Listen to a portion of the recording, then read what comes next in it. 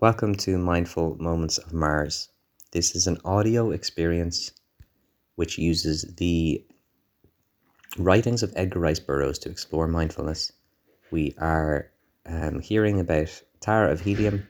She has had all sorts of problems on Barsoom, the planet of her homeland. That seems like a strange way to say that, but that is what it is. And she's about to be captured by creatures.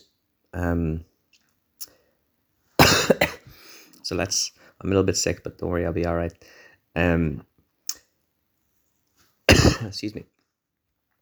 Come, said one of her captors, both of whom had retained a hold upon her. As he spoke, he tried to lead her away with him toward the nearest tower. She belongs to me, cried the other.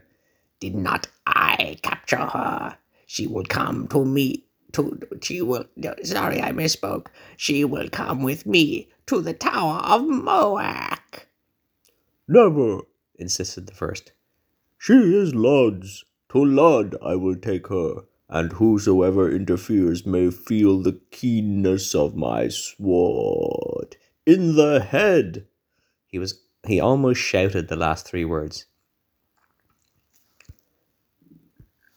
Come, enough of this, cried one who spoke with some show of authority. She was captured in Lud's fields. She will go to Lud. She was discovered in Moak's fields, at the very foot of the Tower of Moak, insisted he who had claimed her for Moak. You have heard... I don't know who's speaking. You have heard the Nolak speak, cried the Lud. It shall be as he says. Not while this Moak holds a sword, replied the other. Rather will I cut her in twain and take my half to Moak than relinquish her all to Lud. And he drew his sword, or rather he laid his hand upon its hilt in a threatening gesture. Before ever he could draw it, the Lud had whipped his out, and with a fearful blow cut deep into the head of his adversary. Oh, you know what? Spoiler alert. I just worked out why this guy was saying, oh, I'll stab someone in the head. Being stabbed in the head is worse if your head is like a little spider head that crawls away if your body gets stabbed. So this guy has gone all out and stabbed the head. Whew, that's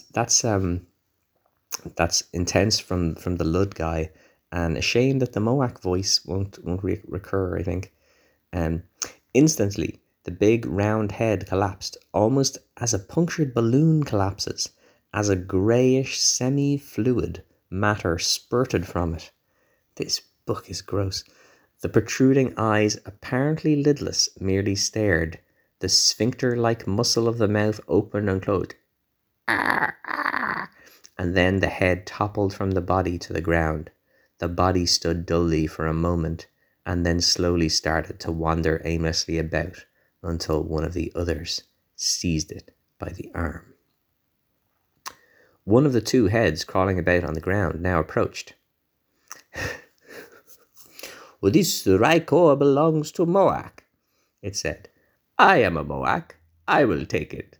And without further discussion, it commenced to crawl up the front of the headless body, using its six short spider-like legs and two stout chellae.